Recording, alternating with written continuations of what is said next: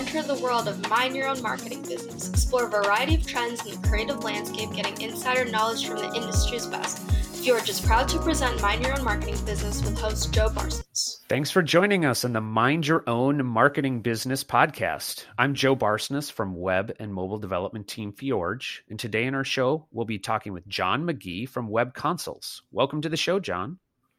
Hello. Thanks for having me. All right. As always, I want to hear a little bit about your background and your team. So first, John, how did you get into this world of marketing? Well, my wife is the short answer. I originally went to college for construction management and was doing that in my mid-20s, and my wife was working as an SEO specialist for Web Consoles. Around that time, the previous owners were in their 70s and didn't really expect the agency to kind of grow into a business. It started more as a hobby in the late 90s. And I started doing PPC as basically moonlighting, just as a contractor.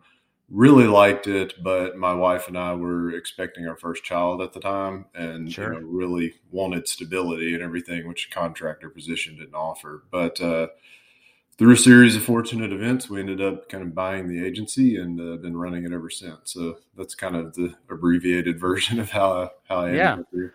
And where is your team located now, or are you all over the country? Well, we're after COVID, we're definitely all over the country now. I mean, we have offices in Los Angeles and Nashville, but we do use a lot of contractors that are spread out. It's pretty much everywhere. Got it. And a little bit of a personal question, but did you do some PPC in the late 90s and early 2000s? Do you have that experience? I did not personally. Our agency did. Sure. I'm trying to remember the exact date Google Ads started. I think it was like 2001 or 2003, somewhere in there. But yeah, we've been doing it since the very beginning, and it was a lot more simple, when it first came out. It's real similar to Amazon, 10 years ago or so. You basically just type in what you want to show up for, and that's it basically. So. Right. It's come, well, I don't know if come a long way. For Google, it's come a long way, but I'm sure it's gotten more complicated, more competitive, more reporting, which is good and bad, right? Yeah.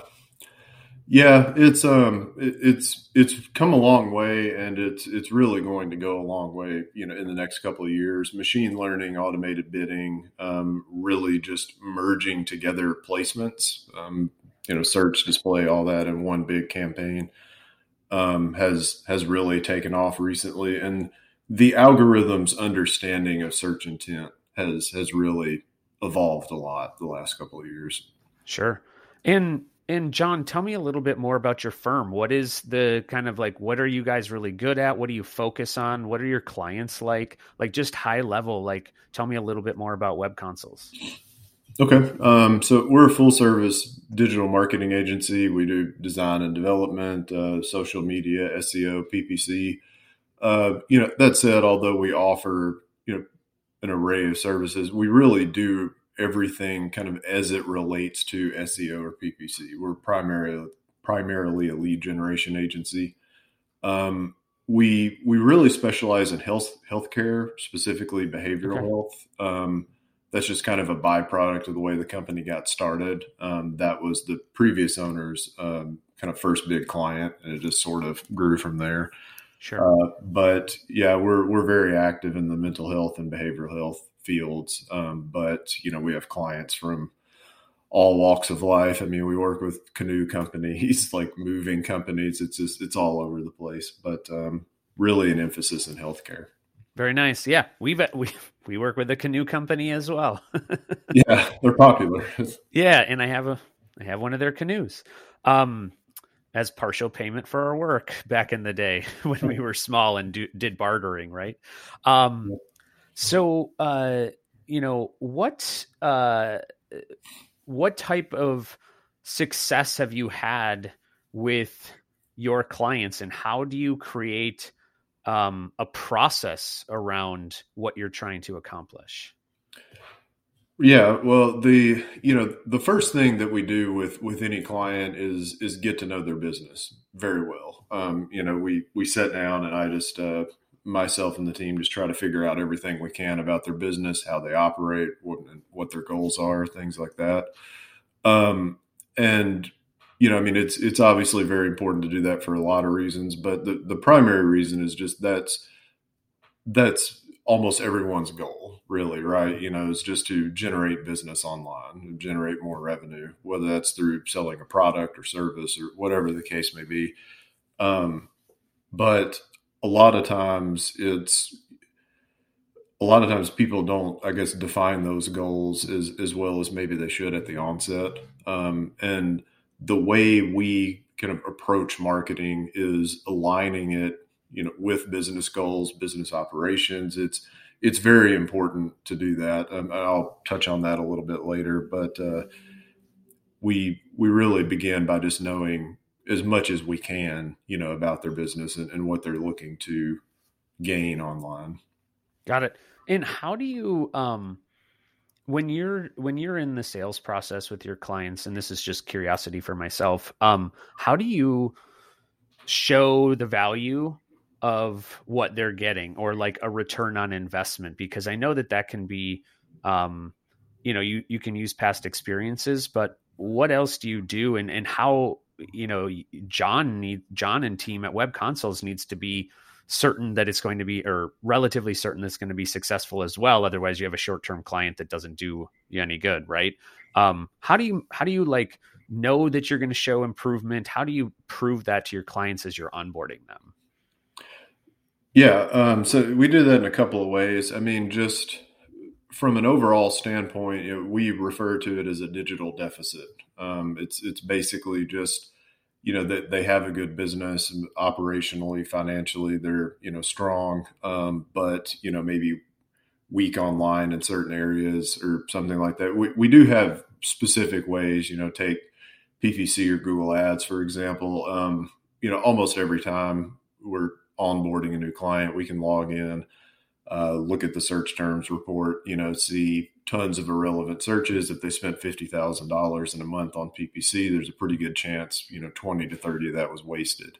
Sure.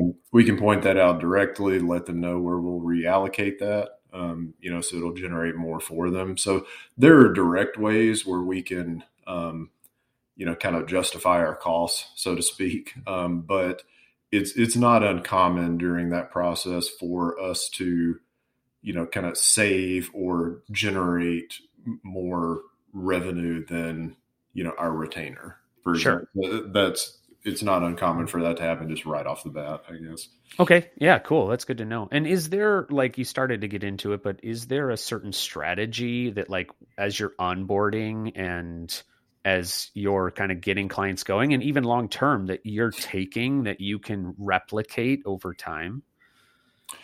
Yes, there is. So while the strategy will differ a little bit client to client, there is kind of an overall strategy we employ that we refer to as a tiered marketing strategy. That's just an internal term, really. Sure. But, it's relatively simple, it's scalable, and it can really be applied anywhere. And that's why, I think we've seen so much success with it. Just as an overview, it really involves three main steps. The first is just segmenting or grouping things into common themes. So that's marketing mediums or keywords. You can go down to multiple levels, but, similar to if you're setting up a PPC account, grouping things into common ad groups or common themes. We do that with different marketing mediums and then different aspects of the product or service the company offers. So really just dividing things up into common groups. Step two is assessing the cost per lead or ROI of each group. So just, be as specific as you can with the group and go in and see, how much does a lead cost from each. The third step is really just going in and, once you've assessed the cost per lead, finding, I'm just using cost per lead as an example in this, but, let's say you go in, you find the ad group that has the lowest cost per lead. you want to maximize that first before moving on to like the second best cost per lead ad group. Sure.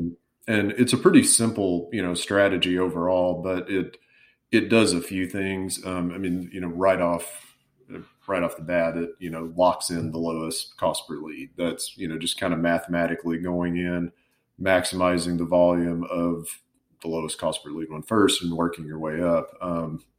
That really helps lock in the lowest cost per lead overall, which is 9 times out of 10, or, almost every time really. I mean, that's what every business is looking for. So kind of regardless of how you group them or what exactly they do, we always take that approach just to make sure we get them the most bang for their buck online. Yeah, for sure. No, and I like the simplicity of it all, right? And how you can take that and apply it in multiple situations or multiple business types. And it seems like it's simple enough that it can be replicated, which is always a strength to give you more value to your clients, right? Yeah. It's I think the simplicity is, just as a digital marketer, anyone that deals with websites will know, the more simple it is, the better it works typically. And that's why, I personally, and just us here at the agency, love that strategy so much. It's simple. So it's something that you will actually employ when you get into the weeds. A lot of times if things are really kind of overcomplicated or, things like that, you might not actually use them once you get into it. But yeah. I also like it because it can be applied both to the overall strategy and then to individual mediums, so within PPC, for example, you can do, just exactly what we spoke about, kind of tiering your way up. But you can also look at PPC, the medium as a whole and assess the cost per lead there, and, compare that with SEO or offline marketing mediums. It can really be applied anywhere, but just the overall goal is just the most leads for the least amount of money. And it does a good job of doing that. Yeah, cool. So, so in your world and your opportunity with web consoles, I always like to ask the question, like, what's the coolest thing that you've gotten to do during your career? Whether that's like a client that you loved working with, an opportunity that you have, some sort of improvement you've made for a client, but like, what's your thing that you're like, look back on and be like, man, I have a cool job? Yeah, well, I think if I had to point out kind of, like one specific aspect of what we did that I thought, was really cool and made a difference, it's, as I mentioned earlier, we work with a lot of behavioral healthcare or addiction treatment clients. And, this isn't, or I don't think it is, kind of a well-known thing, but about 5 years ago in addiction treatment, there was a lot of shady stuff going on online. It got really bad, just people pretending to be treatment centers that weren't, and then kind of taking a call or taking in a lead and essentially just auctioning them off to the highest bidder. It got bad. It got to like a human trafficking point almost. So Google decided to ban ads for addiction treatment centers and, introduce some kind of certification process. We, had a role in creating that process, or, really just kind of a consulting role. I don't want to overrepresent, how much we matter in the process, I guess. Sure. But, we did consult on it and kind of because we see kind of both sides of the aisle, so to speak, had a lot to do with implementing it and then with fine tuning it after it was launched. So we've basically kind of served as a bridge between, addiction treatment centers and kind of knowing their business and Google. So it was kind of a unique position we were in because we deal with both parties frequently. So, we helped implement something that would assure that if someone needs, mental health help or addiction treatment help or something like that online, that they are directed to somewhere that's a good fit for them and can help them, Yeah. And I think that's something that we're really proud of here, that, that was, in our opinion, and, before all this took place, it was kind of ridiculous that people got kind of jerked around, so to speak, when, seeking help. Right. If someone broke their arm and tried to call an ambulance and, kind of got put through that ringer, people would, be up in arms about that. So it shouldn't be any different with mental health, really. So, right. Yeah. Yeah, we're really proud of that. My favorite thing is you're talking about this, world that you ran into with addiction treatment. My favorite question, because our team is building a lot of websites and applications, and we talk to a lot of marketers like yourself. And my favorite one to ask digital marketers is like, remember those tips and tricks that used to work for SEO and all of those other things 10, 15 years ago with like putting the locations just in the bottom and like repeat them and all of that? And I know most of that is likely gone away, but like, are there still people out there looking for those? I don't know if they call them black hat tricks, or like, do those exist? Is there doing this? Like, how does this all come to a head when somebody's trying to get more business?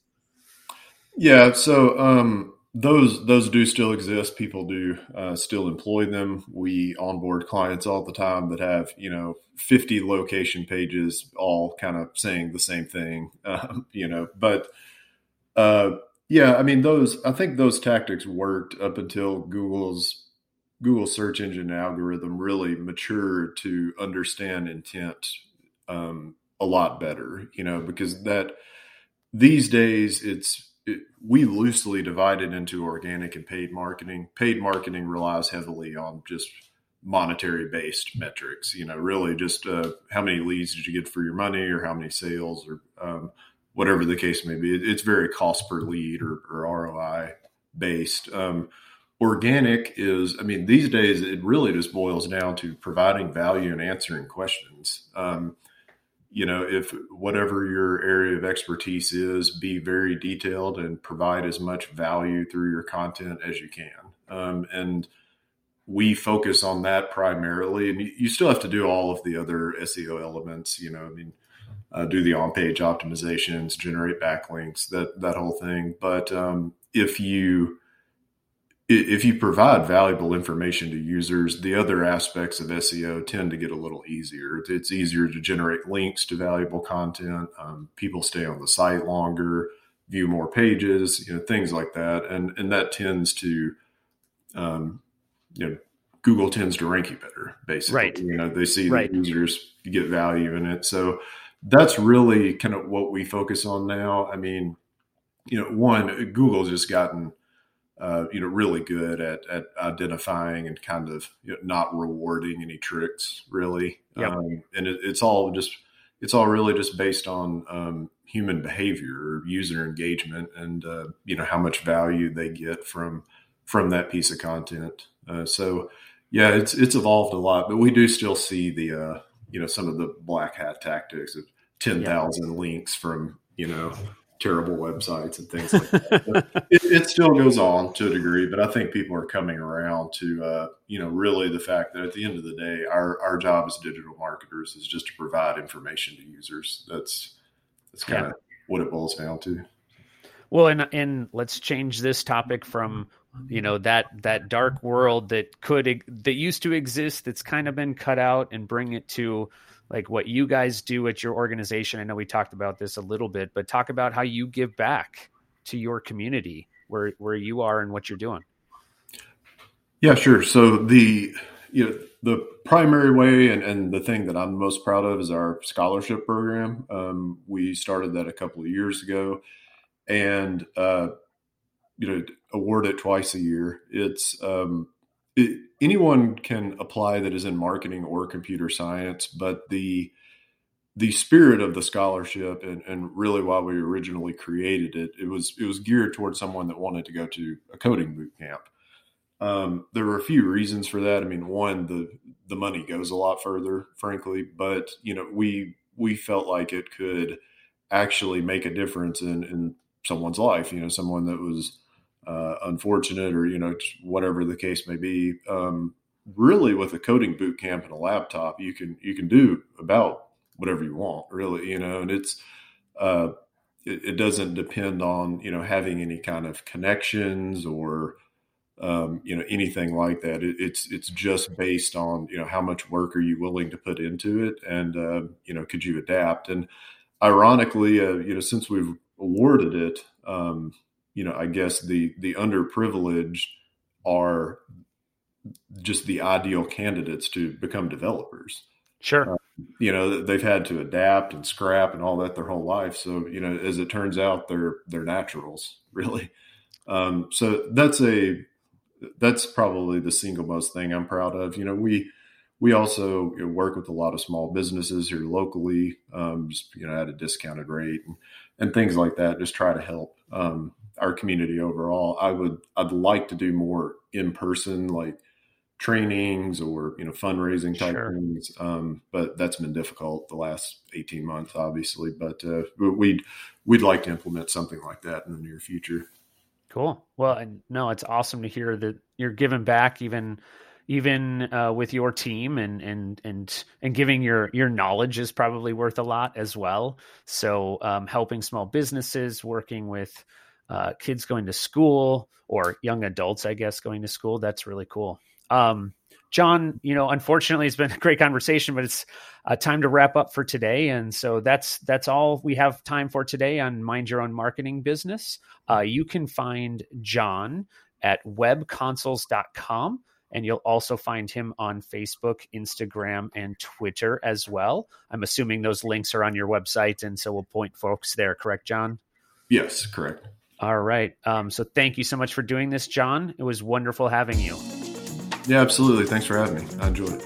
All right. And thank you to our listeners for joining us. You can download episodes of our program by going to fjorgedigital.com/mindyourownmarketingbusiness or subscribing to the show on iTunes, Stitcher, and iHeartRadio.